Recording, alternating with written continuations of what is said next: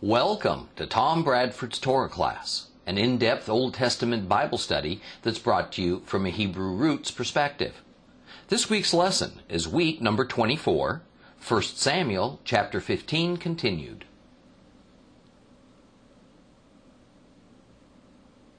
We spent most of our last lesson talking about Amalek. 1 Samuel 15 is primarily about the Lord's instructions to his earthly king, Saul, to carry out the total destruction of Israel's oldest earthly enemy, most of whom were descended from Esau. And it is this historical reality that was at the heart of one of the several fingers of remarkable spiritual truth that I said we'd explore in our study of this chapter. Now, I know last week was a lot to assimilate. And some of it was perhaps a little bit unnerving. Especially the part about how Amalek essentially represents the entire Gentile portion of the world's population, with one notable exception. A portion of the population that opposes God. Now, the Gentile church has been more used to thinking of ourselves as God's good guys, and the Hebrews as something less. But the biblical reality is actually somewhat different. Now, we discussed that way back in Genesis, upon the selection of Abraham as the father of a people set apart for God, God's covenant people, the world became divided into two distinct people groups.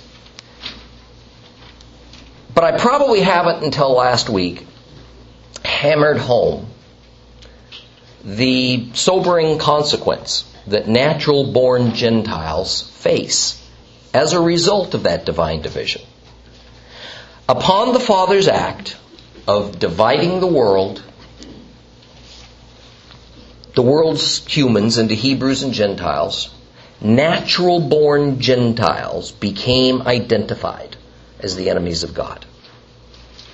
Gentiles continue to be the natural-born enemies of God's kingdom. Natural-born Gentiles were and remain enemies of Israel. And this is because natural-born Gentiles are born with the spirit of Amalek. Again, with one notable exception that I'm going to explain in a moment. Now, natural-born Israelites, Hebrews, on the other hand, are born as God's chosen people. Natural-born Hebrews are born as friends of Adonai. Natural-born Hebrews are born as members of God's kingdom. Natural-born Hebrews are born as enemies of Amalek. And this is because natural-born Hebrews come from a line of selected people who have been redeemed by grace, and so redemption is naturally theirs. But that redemption comes with a major if. You see, the redemption of the Hebrews down in Egypt, although given to them as an act of grace, was conditional. Okay. Each individual Hebrew was given redemption by grace, and they remained redeemed if they trusted God and obeyed His commandments. Those commandments that would be given to them at Mount Sinai in just a few short weeks after their redemption. The condition was that if they ever turned away from God and rebelled to a severe enough extent, then God would react by voiding that redemption on a case-by-case basis. So when it came to the all-important issue of redemption and the resultant harmony with Yehovah, they were in a similar but not quite the same boat as Gentiles. Now, it is possible for a Hebrew, in most cases, to honestly and sincerely repent, to turn from his rebellion, atone, and come back to the God of Israel, and be restored to his natural-born identity as God's friend. But a Gentile begins life in an entirely different position and an entirely different status before God than does a Hebrew. A Gentile from ages past, had to give up his natural identity as a Gentile and voluntarily join himself to Israel on a physical, on a spiritual, and on a national basis in order for him to have redemption. That is, until the time came for God's Messiah to appear and begin his earthly ministry. So now here is the lone exception to the rule that all Gentiles are Amalek, God's natural enemies. In his mercy, the Lord devised a plan for the Gentiles of the world to no longer be counted as Amalek, if that's what we want. Under God's plan, a Gentile could apply for a transfer of identity. But the transfer was conditional. If a Gentile would trust by means of faith in Israel's Messiah, then that Gentile would be counted as a Hebrew, a friend of God. That Gentile would have his Amalekite identity and spirit exchanged for a Holy Spirit and a Hebrew identity that completely identified with Christ. He'd remain a genealogical, a physical, a national Gentile, but on a spiritual level, God would declare him to be and view him as part of Israel, his chosen and elected people, and thus no longer are we part of Amalek. Therefore, as Paul says in Romans 11, we Gentiles certainly shouldn't boast about our new identity and status. We did nothing to merit it. We're joining Israel. Israel isn't joining us. Gentiles are exchanging our identity for theirs. They aren't exchanging theirs for ours. We're participating in Israel's Messiah. Israel isn't participating in a Gentile Messiah. However, if you ask the modern religious leadership of a number of mainstream Christian denominations, Jesus is now the Gentile Messiah, and Jews need to give up their Jewish identity in order to accept our Gentile Messiah. I mean, what a tragic, misinformed, arrogant, rebellious doctrine. It couldn't be more biblically unsound, Old or New Testament, and it couldn't possibly be more of an affront to Christ, Yeshua HaMashiach, who as a Jew came first, he says, to his Jewish brethren and only afterwards to the Gentiles. And that conditionally. Thank the Lord that as his redemptive plan now enters into the end game, there is a movement of the Holy Spirit in every corner of this planet, among believers of every race and nation and denomination, to give up all these tired old anti-Semitic doctrines that have grown out of these man-made traditions that were created for no other reason than a desire to rip apart what God has joined together. Folks, millions of we Christians have been operating under a case of mass mistaken identity for centuries. Now, with that finger explored about as far as I'd like to take it, let's move on. There's some other fingers of spiritual truth in today's lessons that we're going to uncover. So open your Bibles to 1 Samuel 15. We're going to read a few more verses. 1 Samuel 15, page 313 if you have a complete Jewish Bible. What we're going to do is start reading at verse 1 and end at 23.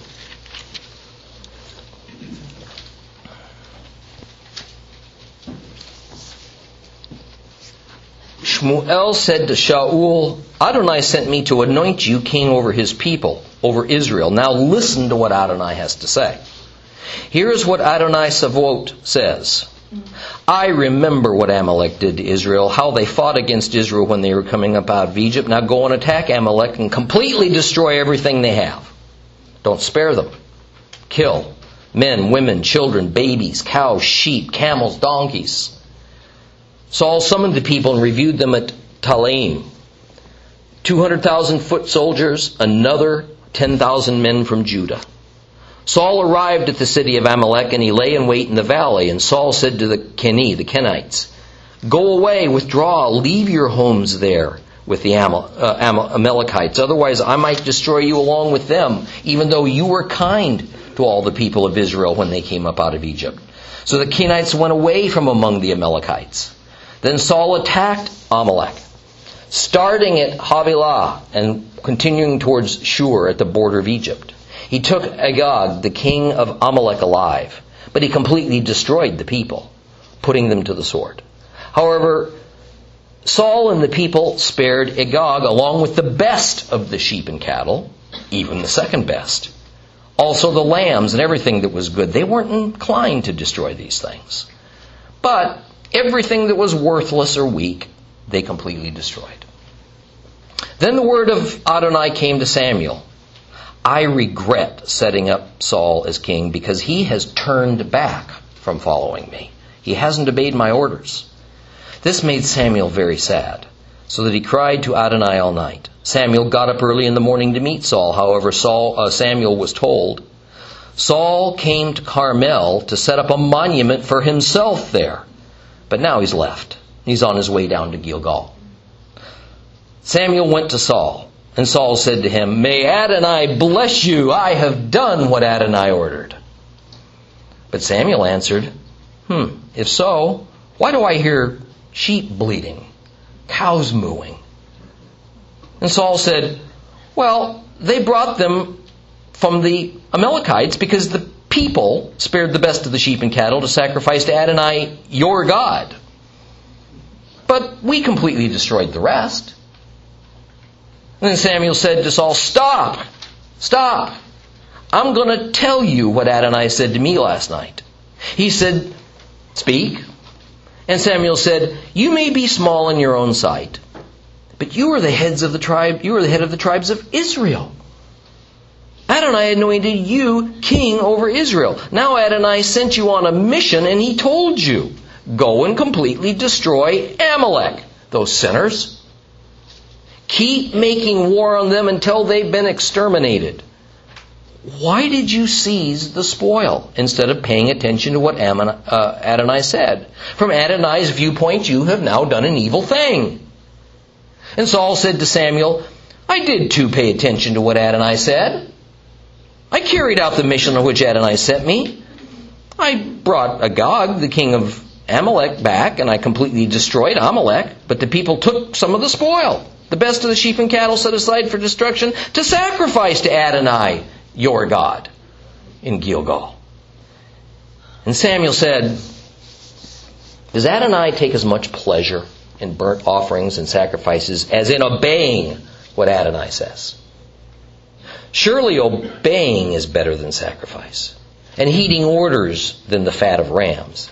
For rebellion is like the sin of sorcery, stubbornness like the crime of idolatry.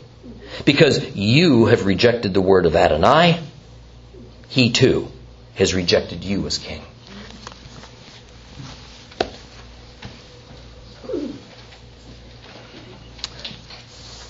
So Saul followed God's instruction to attack Amalek and destroy them. Since this was holy war, the law of the ban, the law of Hiram, was instituted. We discussed this at length last week, but briefly.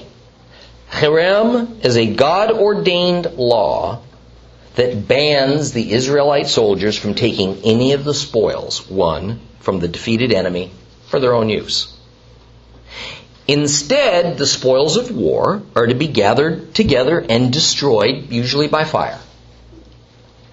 It was by this symbolic, in some ways physical and tangible, means that the spoils of holy war were given to God, the commander-in-chief of Israel's army. Obviously, if the spoils were destroyed, the soldiers couldn't use them. But we're also given a definition of what the list of banned spoils of this war against Amalek consisted of. And if we were to go back into earlier battles of holy war, we'd find that exactly which items were banned under any particular circumstance was always entirely at Jehovah's discretion. As concerned Amalek, everything was banned. And this included all human beings, men, women, elderly, children, babies, and all domesticated animals, and all of the Amalekites' possessions, and all of their buildings, and so on. If the Amalekites owned it, it was to be destroyed. If it was an Amalekite, he or she was to be killed. Pretty simple, pretty definitive, but apparently not to King Saul. Now, despite a full understanding of the meaning and the terms of the divine ban, Saul went ahead and captured spoils that included the best, even the ordinary. All these domesticated animals, all these things that seemed good and valuable to him, he kept, rather than following the Lord's instructions to destroy them all without exception. Further, King Saul left the head potentate of Amalek, Agag, alive. Verse 10 tells us God's attitude about this decision of Israel's king. He says, I regret setting up Saul as king because he's turned back from following me. He hasn't obeyed my orders. Now, because we're going to see this same basic thought repeated in this story, and even concerning some other folks later on in Scriptures, I'd like to discuss it for a few minutes. Now, this thought I'm referring to is that the Lord regrets doing something. In this case, naming Saul to be Israel's first king. The Hebrew word being translated is Naham, and it is a form of the word Nahum. Now, Nahum means to comfort or to have compassion or to console. Okay? Now, it's interesting, and no coincidence, that the village where Christ ultimately operated out of the most, Capernaum, is in Hebrew, Kafer Nahum, right? Meaning the town of comfort and compassion. Naham is similar, but instead it means to regret or to console oneself. Thus, depending on your Bible, you'll see the English word regret, more usually repent, and that's a translation of that word Naham. But we have to be cautious and discerning in ascribing the actual sense of repent or regret in this case, because so many times in the Bible, words are chosen that makes God seem to have the same kinds of reactions and emotions as do His human creatures. But God's not a man. And in so many instances, the words chosen are but figurative or anthropomorphic. That means it's just a non-human is assigned human qualities. Now, I've been asked by a lot of people about this conundrum. And it's not a simple task to explain it, but I'll give it a try. The fact is that God lives in the spiritual sphere. We live in the physical sphere. God is spirit. We're flesh. The spiritual sphere may have limits, but they are far beyond the limits of our four-dimensional physical sphere, and we really don't have any way to know what those spiritual limits might be. But one of the limits that we physical beings have, that God and other spiritual beings don't, is vocabulary. Okay. Another and equally important limit is that while we flesh and blood beings have no real means to see into the spiritual sphere, spiritual beings do have full knowledge and insight into our physical sphere. Spirits don't communicate amongst themselves with the spoken word in the same sense as do humans, at least as far as we know, using vocal cords and an alphabet and so on. Even if they did, they have things existent in their sphere of spiritual reality that we don't, and we can't grasp. Things that can't exist in a purely physical universe. So when we humans are communicating with one another about the spirit world, or about spiritual beings, and especially about the Lord, we're stuck. We have no, or at least an exceedingly limited visibility into that spiritual world. So we have virtually no other choice than to use human terms to speak about spiritual things, even if those terms aren't the best fit. Unfortunately, this is as close as we can get. And as a result, we sometimes tend to subconsciously bring God down to our level. And we assign Him with our frailties and attributes and at times limitations. Now, when it comes to the Lord's repenting of making Saul a king, we have to realize that how this term applies to God is quite different than how it applies to human beings. For a man to regret or repent means to have a change of mind or heart. Usually it implies a mistake or an error of judgment that we're correcting. If we repent of our sins, it means that we realize our error. We change. We stop sinning, at least that particular sin. But for God to regret or repent means that a relationship or a circumstance outside of Him has changed. In other words, God sets the boundaries for good and evil, and they never change. God is near to a man who is good. He's not near to a man who's evil. So if a man like Saul, in our case here, begins as more or less good and behaves by doing good, then God is with him. But when a man changes and he moves away from being good into being evil, God isn't with him. But who moved? Who moved? God didn't move. The man moved. God didn't change. The man changed. God didn't alter His definition of good and evil. A man simply moved from good to evil. So here, for God to repent or regret means that God is acknowledging that the circumstance has changed.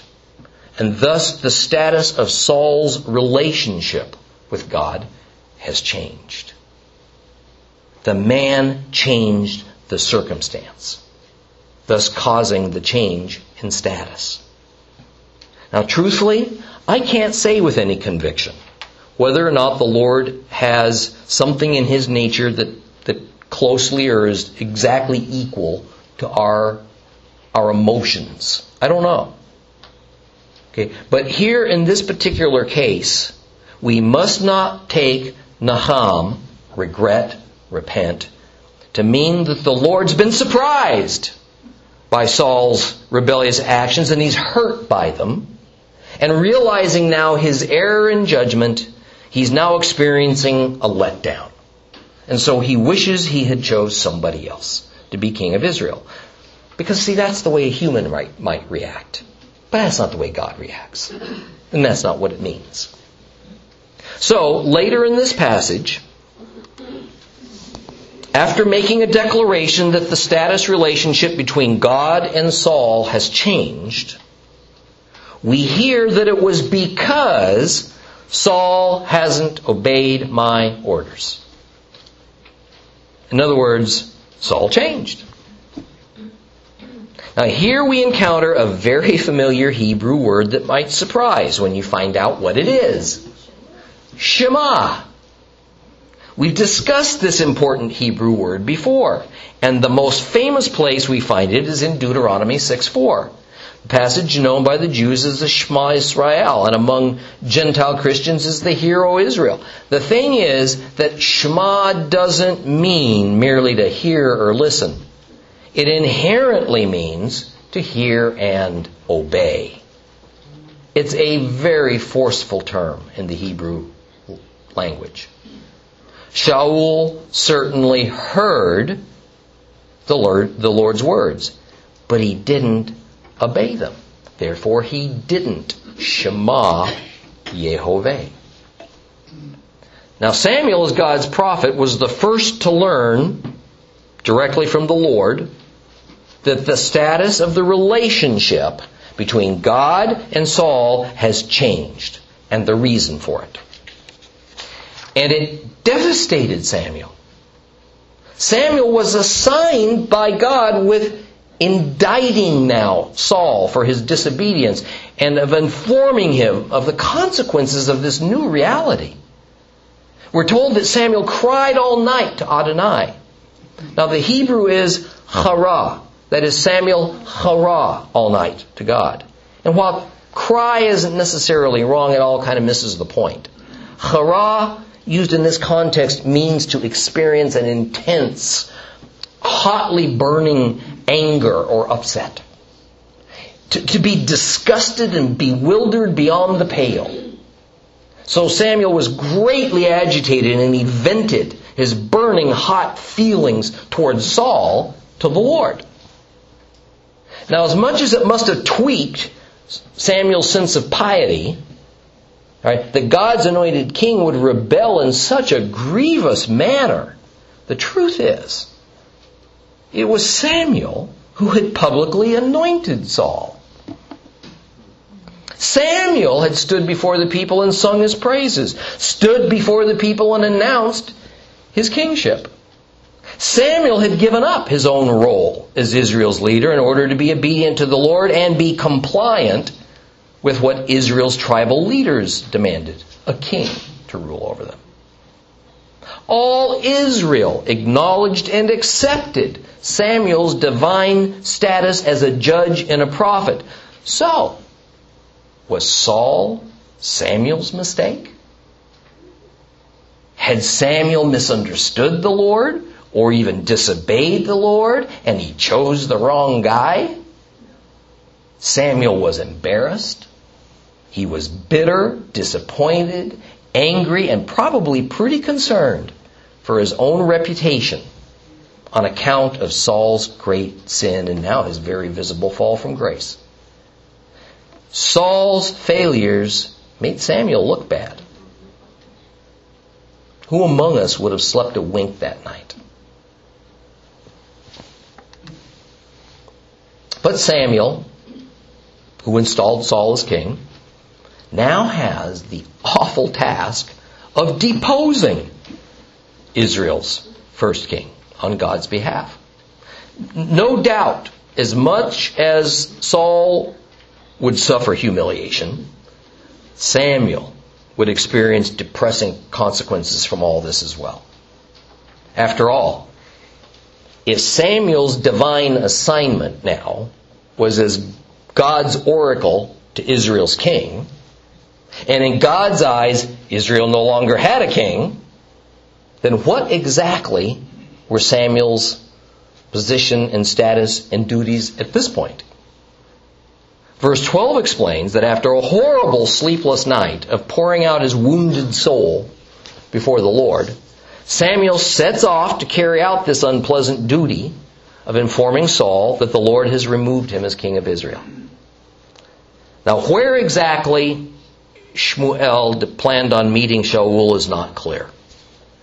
However, as he gets ready to leave, somebody informs him that he ought not bother to go there, because Saul was at the moment busy erecting a monument to himself at Carmel, and is now on his way to Gilgal.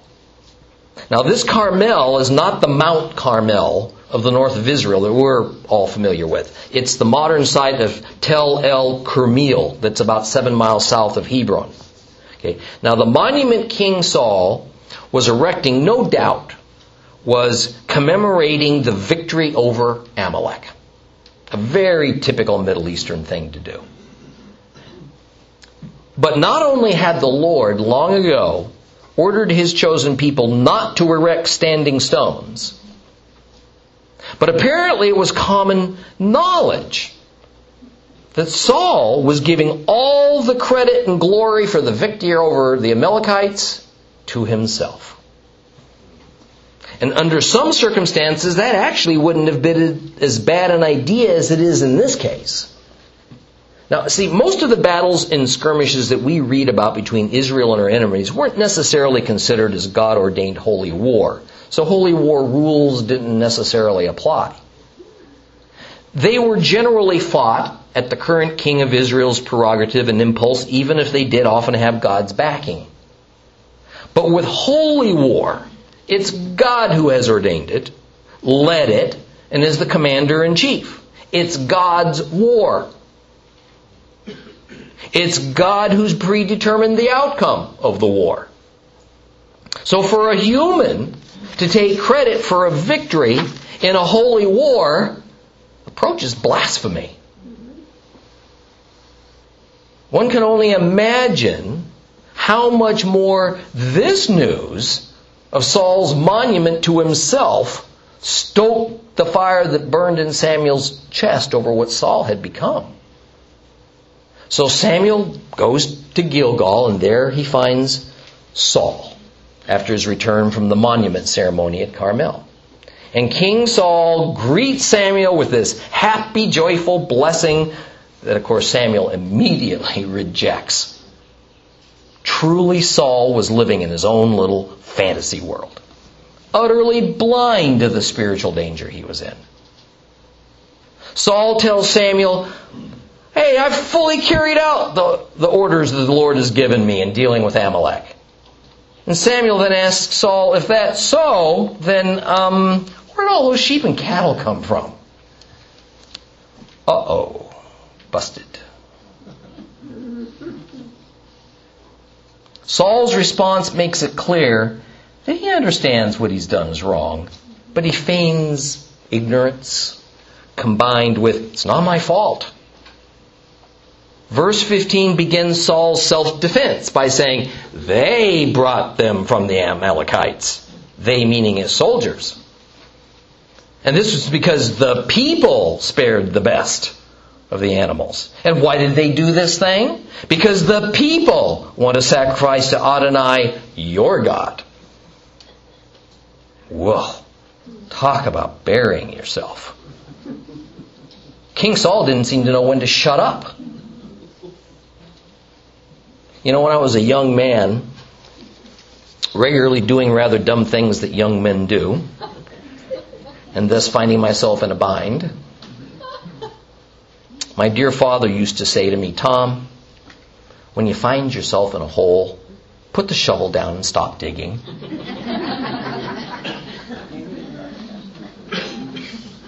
I can only assume that King Saul never got that kind of sage advice.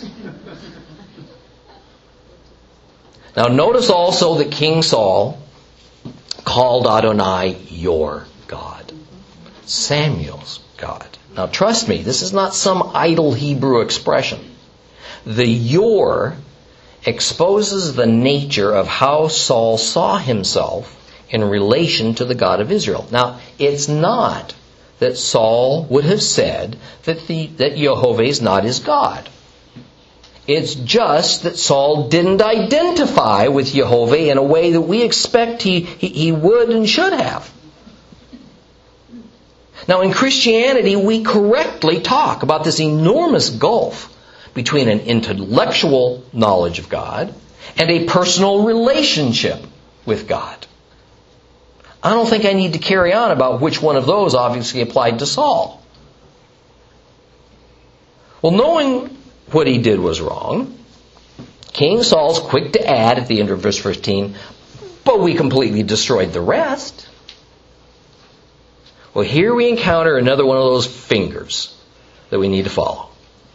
And the first one involves a principle that each and every one of us is regularly guilty of. And we all need to think about it deeply. It is that following a commandment of God a little bit is just as disobedient as not following it at all. Boy, that's a hard one. Here we have a situation where Saul destroyed most of what he was supposed to destroy, but he kept the rest, blaming it on the people to boot. And the excuse was that nobody was going to keep the spoils. Well, at least not most of it. Instead, they were going to offer it all to God as a sacrifice. Now, on the surface, that sounds like a really good thing. Who could be against offering God a sacrifice? Here's the thing, though. The law of the band didn't give Saul or his soldiers that option. The law was destroy everything. How often have you or I or our church or synagogue leadership made a decision that legally violates one of God's commandments, but we do it for a reason that certainly sounds good or logical or merciful or profitable to us? Or we make a decision to follow a commandment partway, because partway is doable, but going all the way is pretty tough. Now, I suppose I could just let this principle hang floating up in the air like a non-threatening cloud, kind of lofty and lovely, but far away, not really pertinent to anything in particular.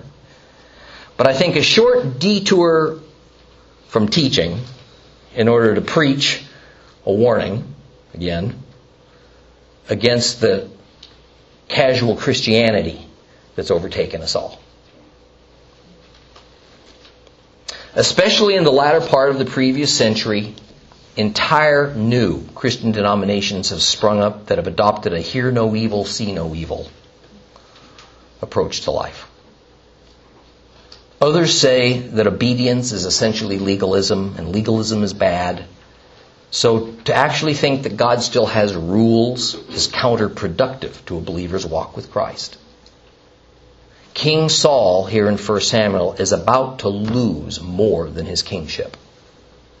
His relationship with God is going to be terminated over this issue of what in his mind was partial obedience, which, as it turns out, is an oxymoron.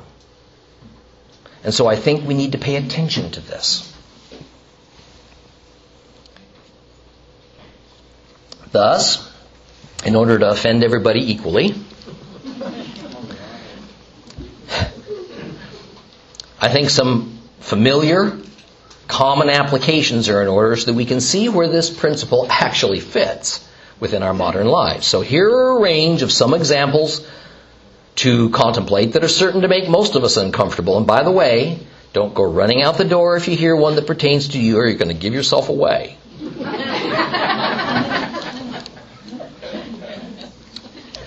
Here we go. It's generally theologically accepted that the biblical command for a proper tithe of one's income for a believer is 10%. And while we're not going to go into whether that's on your net or your gross, my question to you is, do you actually set aside 10%? Do you give it to whatever Judeo-Christian organization or congregation or congregations you feel led? Or perhaps do you set aside 5%? Is giving half a tithe a tithe? After all, a tithe means a tenth. Is a tithe optional or variable depending on your circumstance? Does the Lord give you partial credit for partially obeying His instruction? to give back some of what He's provided for you. You like that one, I'll bet, huh? No, you don't. Oh, but now for others of you. How about the use of symbols that represents Him or some attribute of Him? Do you have or use symbols that on the one hand seem to be prohibited by God's commandments, but on the other you have found are useful and have been effective in presenting the gospel or in maybe outwardly expressing your inward faith? Is overlooking the commandment not to use animals or humans or birds or things that swim in the sea or any created thing symbolizing God other than something that He's directly ordained in the Scripture, is that okay? Provided you have what seems for you to be a good and righteous reason for doing it. Didn't think you'd like that either. Okay. How about observing Halloween? Or some other paganized celebration that is a usual and accepted part of our culture. It's not a question of what Halloween's always been about, and it isn't good. But if you decide to change its intent and meaning to something that's just for fun, does that mean that God's commandment to stay away from joining with others into pagan celebrations to other gods, especially demons, no longer applies because you have a better or a different reason for doing it? Do you disagree with the holiday to some level and even see that it's maybe questionable? But on the other hand, you think you don't want to be seen as extreme if you don't participate, or that if kids are going to do it, you might as well give them a safe place to do it? Didn't like that one either, did you? Okay. So let me frame this in a rather humorous but well-known and rhetorical question commonly used in our society. Is it possible to be just a little bit, but not entirely, pregnant?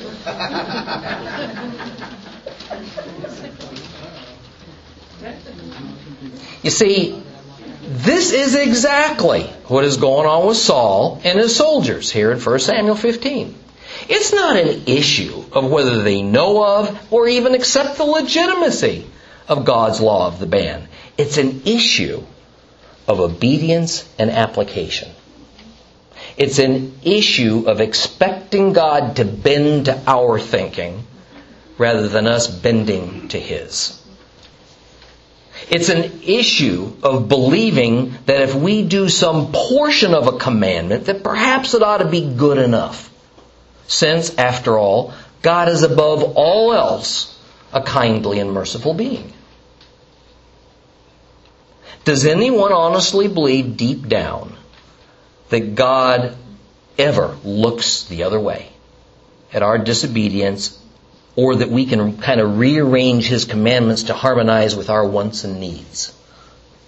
I don't think you do. Rather, we just kind of go ahead and do what pleases us, what's comfortable, what's politically correct, what's trendy, what's traditional and customary, and then we confidently expect that God will accept our explanations and our rationalizations. Here's another way to think about it. This really all boils down to a matter of faith and trust. You know, when it comes to the commandments, not to steal, not to lie, not to murder, we can all agree on those things. We understand the logic and the reason behind those kinds of commands. Frankly, it doesn't take much faith or trust to follow those commandments. Most non-believers don't think it's okay to lie, steal, or murder. But what about those other commandments that may not be so easy for us to understand what God's purpose is for them? The ones that complicate our lives and cause us to question their usefulness. Why is it so necessary that we observe one very specific God ordained out of 7 for a day of rest? Why can't it be any day that we choose? Why is one day any better than another? Why is it so bad to live with someone in peace rather than marry them as long as you feel a commitment to them? Why is it against the biblical command for two people of the same sex to be married as long as they love each other? What's so wrong with eating pork or shellfish? Why can't we choose to ignore certain biblical holy days of old and instead devise our own newer observances to the Lord, and then we'll deem them as holy? See, all of these things take a lot more faith and trust to deal with than us just not murdering somebody. Because they're not all entirely straightforward. And the effects of obedience or disobedience to them aren't always immediate or even recognizable. In some cases, they fly in the face of what our society says we even ought to concern ourselves with. This temptation before Saul and his soldiers was just too great. The value of these things that they were ordered by the law of Harem to destroy was overwhelming. It made no sense to them. Since God is a spirit being and He has no need for any of these things, then what's the harm in letting the people who fought the battle and put their lives on the line have a small share of these spoils and reap a small benefit from it? Come on. After all, wouldn't a loving God want that added prosperity for His chosen people? Can you hear these excuses racing through Saul's mind? Because they race through ours. But even more, if Saul's to be believed, then his and the people's purpose for saving these animals that were supposed to have been destroyed was actually to offer them to God as a sacrifice on the altar of burnt offering back in Gilgal. So what's the problem? Either way, God gets His due, right? In both cases, the animals are burned up to ashes in a ritual procedure designed to honor the Lord. Aren't they? Why would God be so incensed with this minor technical breach of legality that He would actually remove Saul from office and, as we're going to shortly find out, permanently abandon him?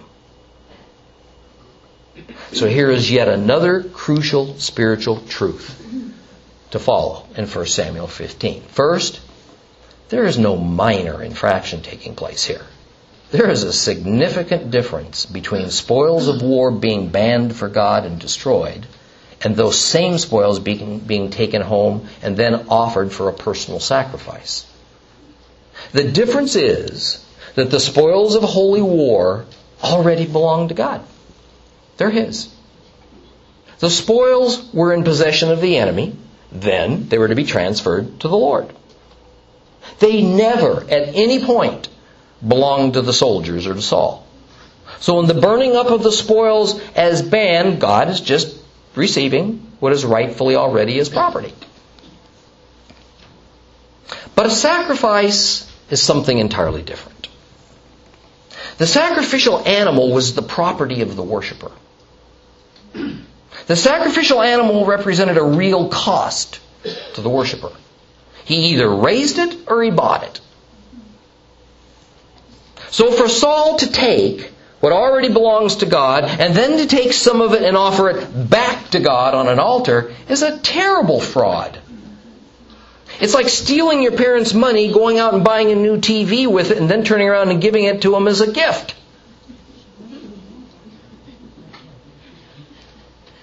Second, the destruction of the ban, by definition, takes place on unclean pagan ground.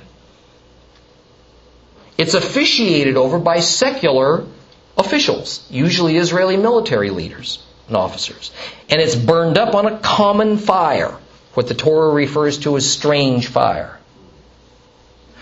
An authorized and holy sacrifice, on the other hand, must be officiated over by Levitical priests. It must also follow a very rigid protocol, take place on holy ground, upon a holy altar, using holy fire. The animals must only be animals that are Torah approved for sacrifice, kosher. The destruction of the banned spoils of war can be of both clean and unclean things. Anything, everything. But unclean things can never be offered as a sacrifice to the Lord.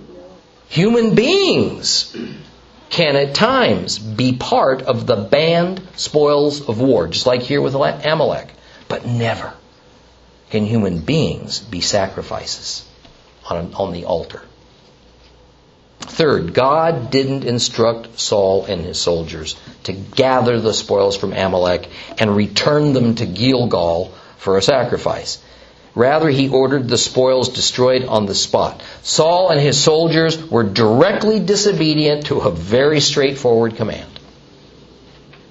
They were all without excuse. They were all responsible for the great sin, but Saul was the most responsible because he was the leader. Saul and his army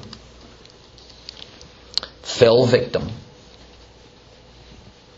to one of the greatest stumbling blocks that lie in wait and ambush for us all. The never-ending search for why. Why would God want things this way when another way might be better? Why should all of these valuable animals be burned up and destroyed instead of being given to God's people and put to good use?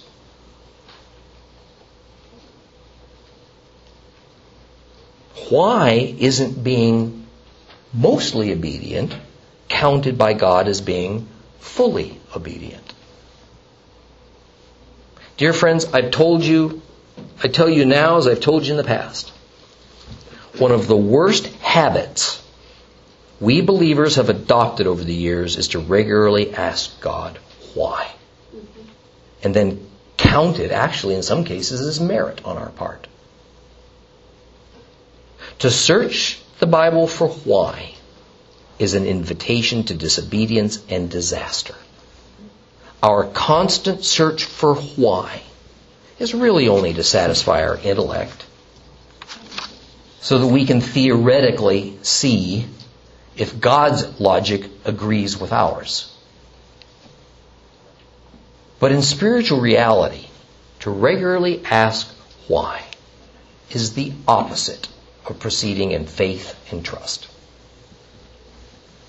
Instead, we need to be constantly searching for which scriptural pattern or principle of God applies to our situation. When discovering the why instead of the which becomes our goal, rebellion will not be very far behind it.